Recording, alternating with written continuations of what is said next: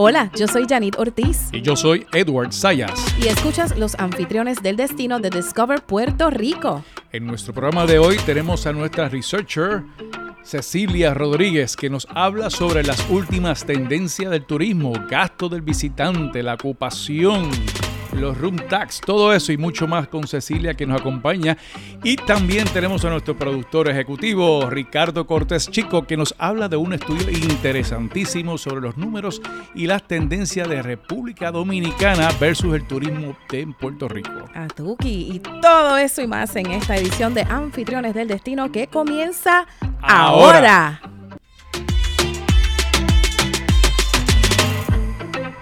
Y ahora le vamos a dar la bienvenida a Cecilia Rodríguez, que nos tiene hoy una información súper interesante, toda esa data, porque ella es la mujer data. La mujer de los Cecilia. datos, ¿cómo están? ¿Todo bien? Bienvenida. Gracias, aquí feliz. Llegamos a diciembre, qué rapidito, ¿verdad? Y tenemos números recientes. Tenemos números ¿Qué recientes. está pasando? Cuéntanos. Tenemos la bola de cristal que nos da una idea de cómo va a terminar el año y cómo va a empezar el año también, por lo menos en el segmento de alojamientos y de los vuelos. Claro que sí. En la última semana compartimos en la actualización de investigación la información más reciente.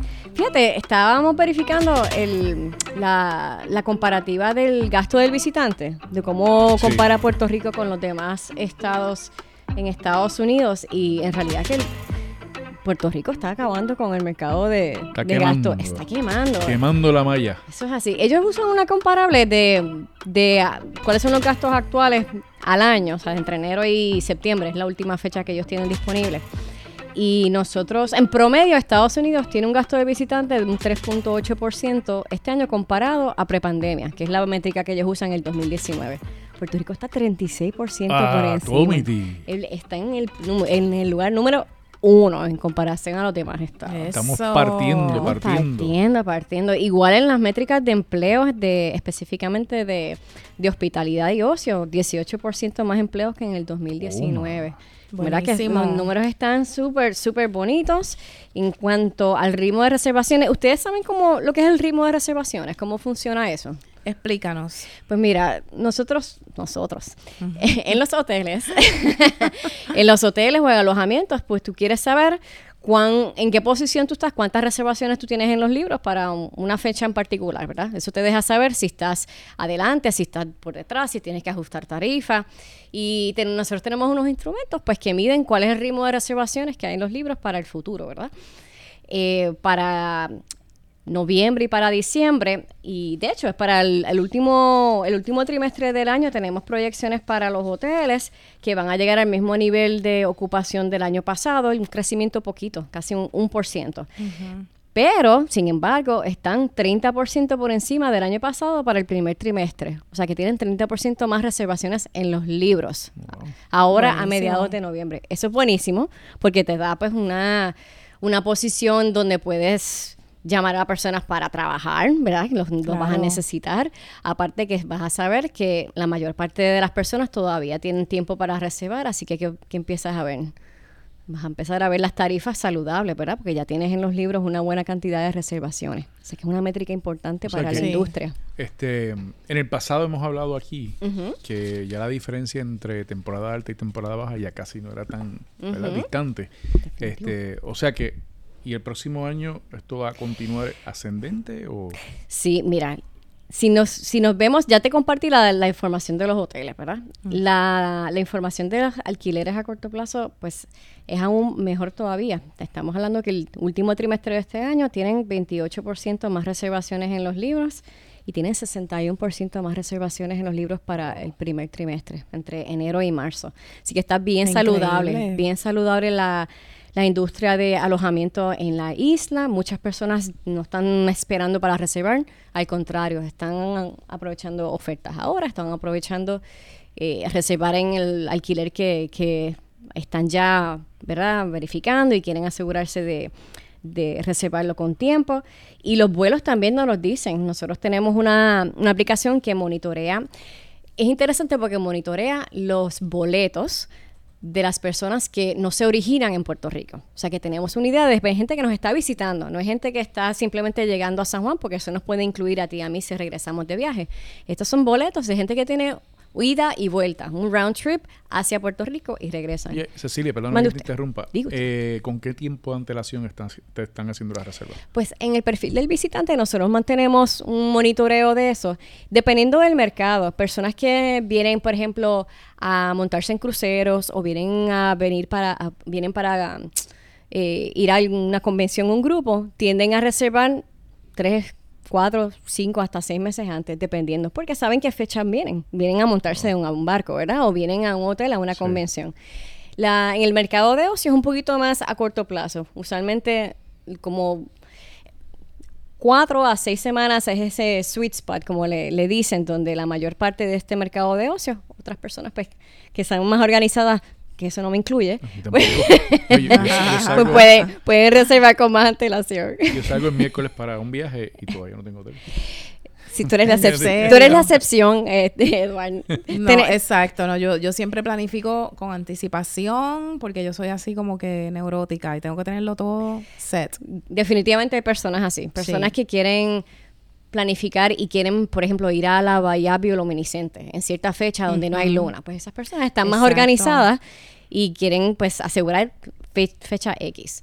Si eres Edward y no sabes qué vas a comer mañana ni dónde te vas a quedar, pues tú te atienes a lo que consigas. ¿Sabes qué le va a pasar a uno si me muero esta noche? Si hay gente que lo que viene es a estar relajándose en la playa, pues no, quizás no importa y esperan entonces a quizás que las tarifas bajen o tienen un riesgo, ¿verdad? Pero en eso estamos viendo que la temporada está bien saludable, va a terminar en una buena posición, lo que le llaman un crossover, que el 2024 empieza fuerte y eso entonces nos ayuda a tener un año exitoso si esos primeros 4 meses que son los claves son exitosos. Te voy a hacer una pregunta, Cecilia, y posiblemente tiene que ver y no tan directamente.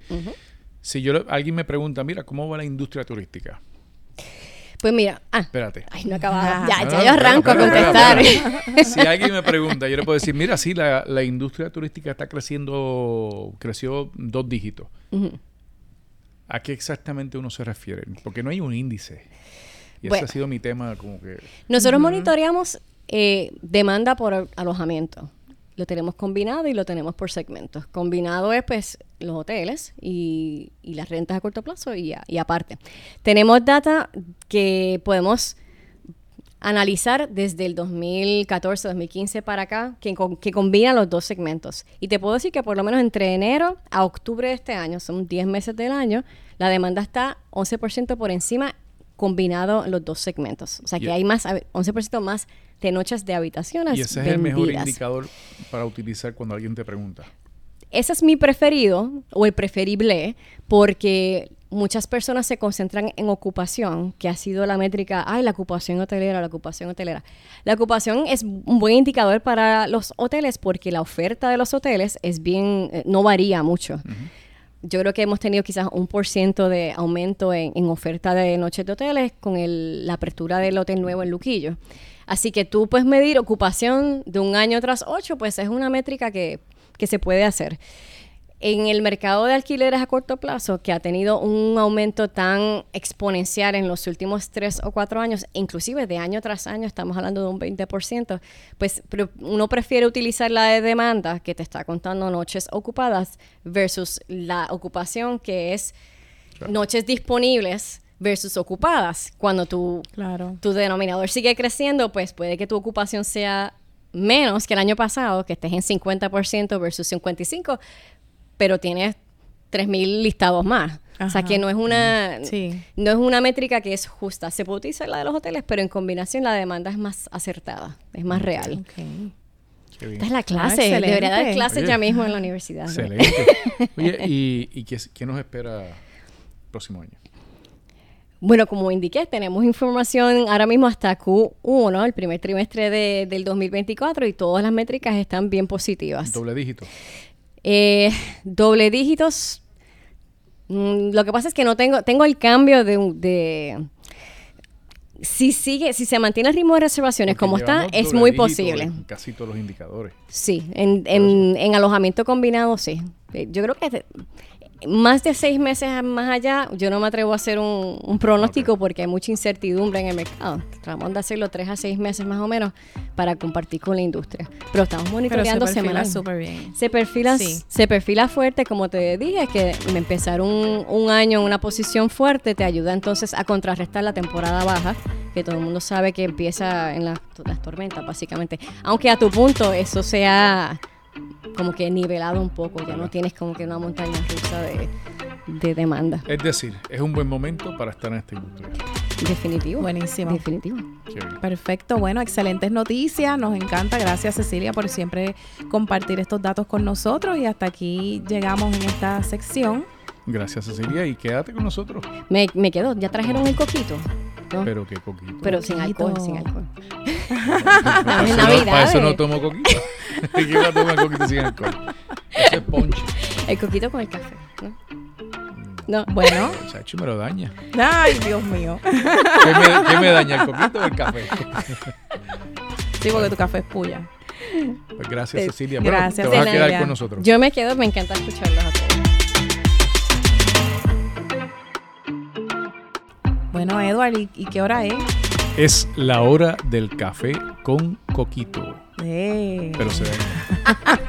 Es que estamos hablando ahorita en la pausa. Estamos en época navideña. Todo se vale, menos la dieta. La dieta no vale. Bueno, hay coconut lattes y cosas. Coquito lattes por ahí. Yo los veo. Sí, yo hago unos pancakes de coquito. Pero eso, de eso hablamos. ¿Cuándo es que vamos para allá? ¡Qué rico! Dale, el 3 leches de 1, 2, 3, 4, 5. Somos 6. Sí. Pues no es tan raro. No tan relajado. ¿Y para quién es ese café? Pues mira, este café que tenemos en el día de hoy, gracias a nuestros amigos de Cuela, se llama Café Papamín. Herencia de buen café. Esto es un café de barrio Calabazas en San Sebastián, Puerto Rico. Sí. Café excelente. Y oye, en el día de hoy este cafecito, yo sé que tú te lo tomas puya, Edward, y yo normalmente pues yo le echo un poquito de azúcar negra. De azúcar negra, pero yo usualmente le echo leche que no sea de vaca. Pero en el día de hoy, de avena. Bueno, puede ser de avena, puede ser de almendra, puede ser de macadamia. Y en este caso, en el día de hoy, no estoy utilizando leche como tal, pero estoy utilizando un producto nuevo que nos traen nuestros amigos de Sabor Perfecto. Esto es una mezcla en polvo para echarle al café, y esto es una receta artesanal que contiene leche, azúcar morena, chocolate, canela y coco.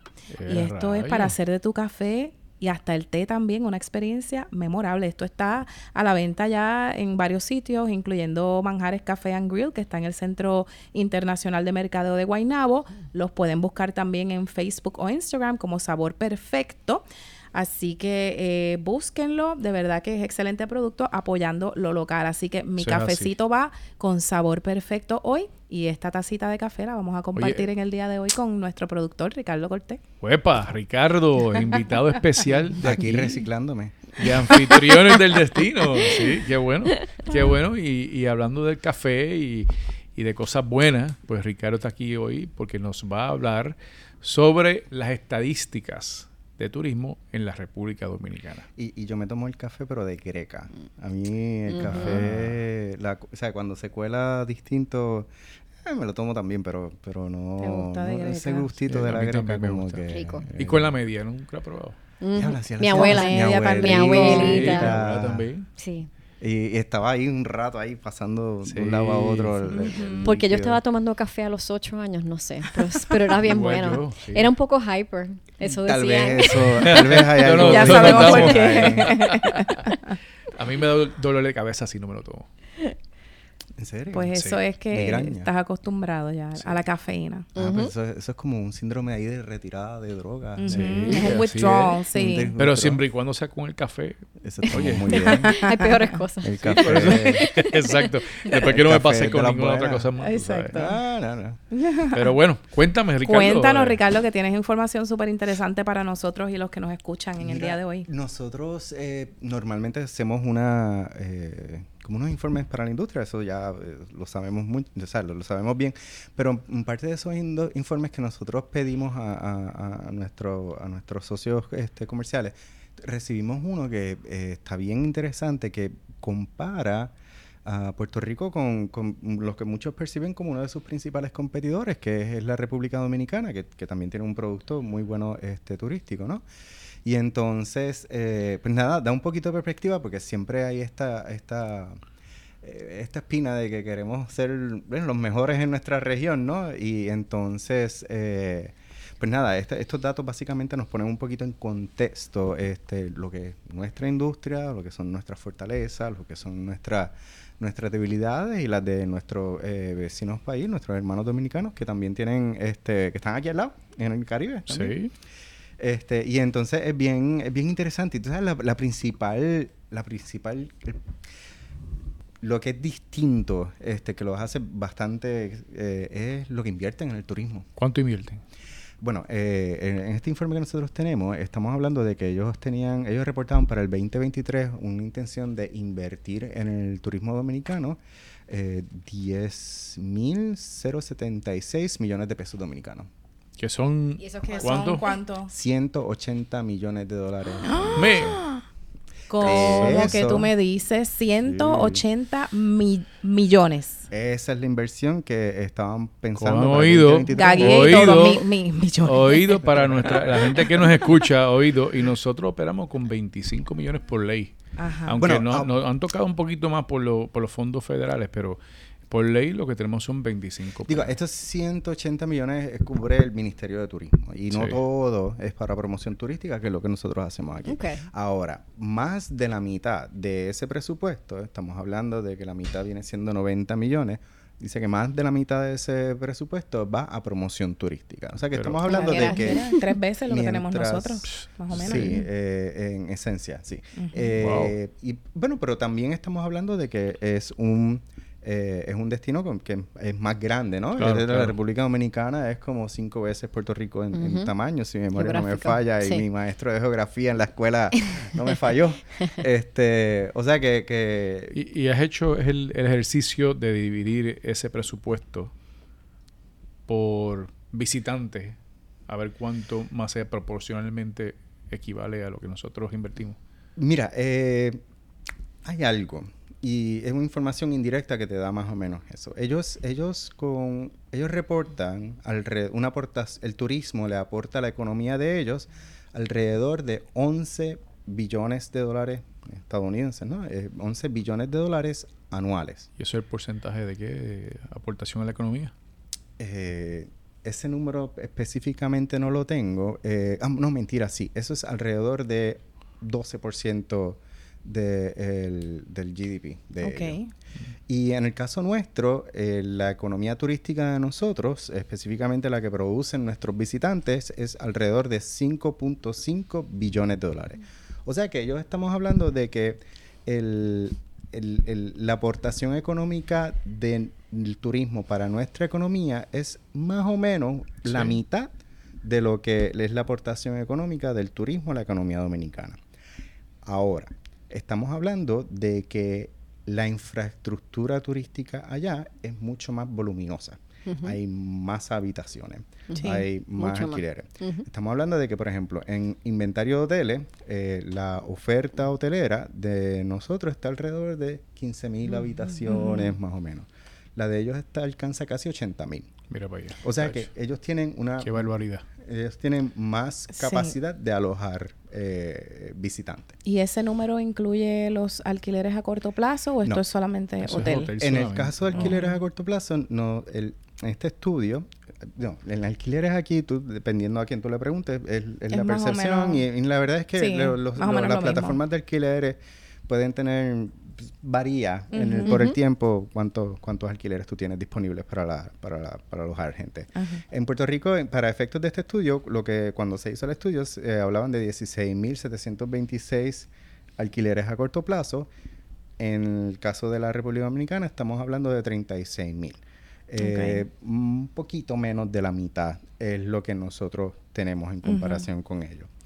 Ahora, si vamos a ver en términos de hoteles, pues el hospedaje aquí, el costo del alquiler, lo que le llaman el ADR, ¿verdad, Cecilia? Average Daily Rate. Average Daily Rate. Tarifa promedio diaria. Exactamente. Jeopardy. El ADR de ellos es de $163, bueno, en el momento de este estudio. Y nosotros 2.80 Dependiendo de las fechas. En este caso sí. está registrado 2.73. Es la fecha que compararon. Nuestro. El nuestro. Cómo, o sea que el nosotros es mucho más caro. Sí, por supuesto. Y entonces, en términos de tarifa aérea, no hay tanta diferencia. Creo que ellos en momentos están un poquito más caros. Sí. Pero en términos de alojamientos, según este estudio, tienden a ser significativamente más caros. Entonces, ¿qué pasa? El alojamiento para el turista es un gasto mayor porque tú tienes que pagar esa tarifa todos los días. Sí. En cambio, el movimiento, el tráfico, en este caso aéreo o por barco, pues se paga más que una vez por viaje. Oye, interesante. Y sabes que yo he escuchado a muchos amigos que han estado recientemente en la República Dominicana y me dicen, mira, esa mentalidad de que es barato y que es económico, no es tan así, depende de donde te vayas. O sea, un palo te cuesta 20 pesos en algunos sitios. Sí. Pero yo creo que más bien esa zona turística es en lo que es el overhead de el trabajo turístico, ¿no? De lo que tú tienes que pagar para poder mantener tu operación turística. Y específicamente la mano de obra, que nuestra mano de obra está regulada por entes federales, que básicamente establecen un salario mínimo que no necesariamente es comparable con el que se establece en la República Dominicana. O sea que también han desarrollado productos de lujo también. Y están cobrándolo como producto de lujo. Así que... Y entonces el modelo que usualmente ellos explotan mucho, que es el del todo incluido, es un modelo que nosotros no tenemos acá. O sea que básicamente estamos hablando de dos tipos de ofertas turísticas distintas. En el caso de ellos, el modelo de todo incluido, aun cuando hay intentos de sacar a las personas fuera de las hospederías para que aporte más allá de la zona turística, pues ese modelo provoca o conduce a que los turistas se mantengan más en la hospedería. En el cambio, el de nosotros empuja un poquito a los turistas a que se vayan a aventurar, y eso también está de acuerdo con nuestras promociones. Claro. Y somos una isla mucho más pequeña también cuando vienes a comparar. Sí. Sí. Y entonces, pero en términos generales, básicamente hay bueno, lo que les dije, esas similitudes, pero también pues, esas diferencias que están bastante marcadas entre ambos productos.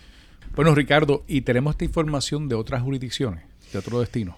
La intención es que hemos tenido otros informes que probablemente estaremos discutiendo en la medida en que seguimos progresando en nuestros episodios aquí, pero sí, la idea es que recurrentemente estar revisándonos con nuestros competidores para ver dónde nosotros estamos, dónde es la diferencia. Excelente. Y eso es muy bueno.